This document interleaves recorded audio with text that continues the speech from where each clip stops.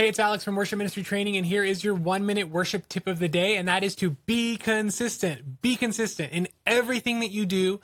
Be consistent. If you are a consistent leader, you can create stability on your team. And what do I mean by be consistent? I mean, do the things you say you're going to do them on the days that you should do them, and do them regularly without fail. If you do these things, you will be consistent, which will lead to stability, which will make your ministry stable and healthy and reliable. Your team members won't be guessing, and then your ministry is able to grow. Maybe God will send you new people because he knows you can handle them because you have been consistent. So be consistent.